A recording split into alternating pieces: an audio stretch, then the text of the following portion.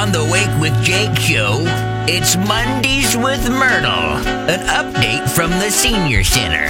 A Monday, you know what that means? Myrtle is joining us from the Dibble Senior Center. She's coming in here. Myrtle, I didn't know if you'd get to make it or not because of the whole, time switcheroo thing, and I didn't know you had a cool cell phone like that. Good job.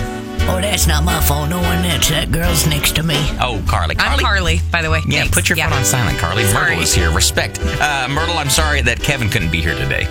Well, that's okay. I didn't come to see Clavy. I came to see you. Oh, you're very sweet to say that. Well, what about me? Okay, you too.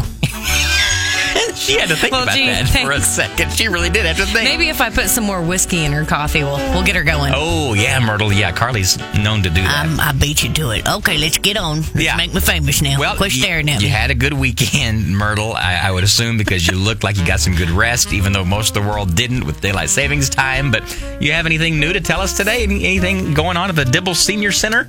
Well, speaking of daylight savings, I do got to tell you that it doesn't really affect us much because we sleep a lot. We always take naps. Y'all should probably try that sometime. Ooh, today's National Napping Day. I think we should. Okay, I don't know what that is. I do have an update on my cousin Omar. Okay. Omar. Are you ready to hear it? Yeah, go right ahead. Well, now we've been trying to tell him, Omar, you probably shouldn't be driving anymore. But sometimes men, they just kind of hard-headed. I don't know what it is about it. God made them just stubborn as a rock. Well, he got kind of hysterical one day.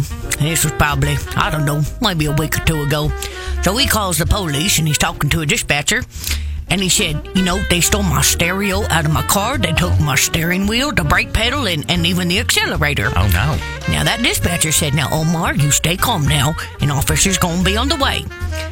Well, a few minutes later, he says, oh, well, I guess I got in the back seat for a minute. I'm so sorry about that. Omar!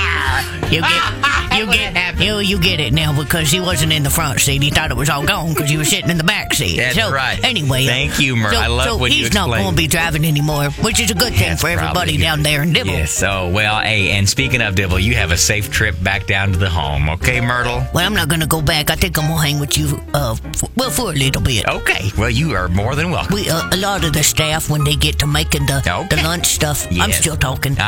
They really like listening. They really like, but they like listening to you on the Church FM. All right. Okay, hello to everybody at the center. You are waking with Jake.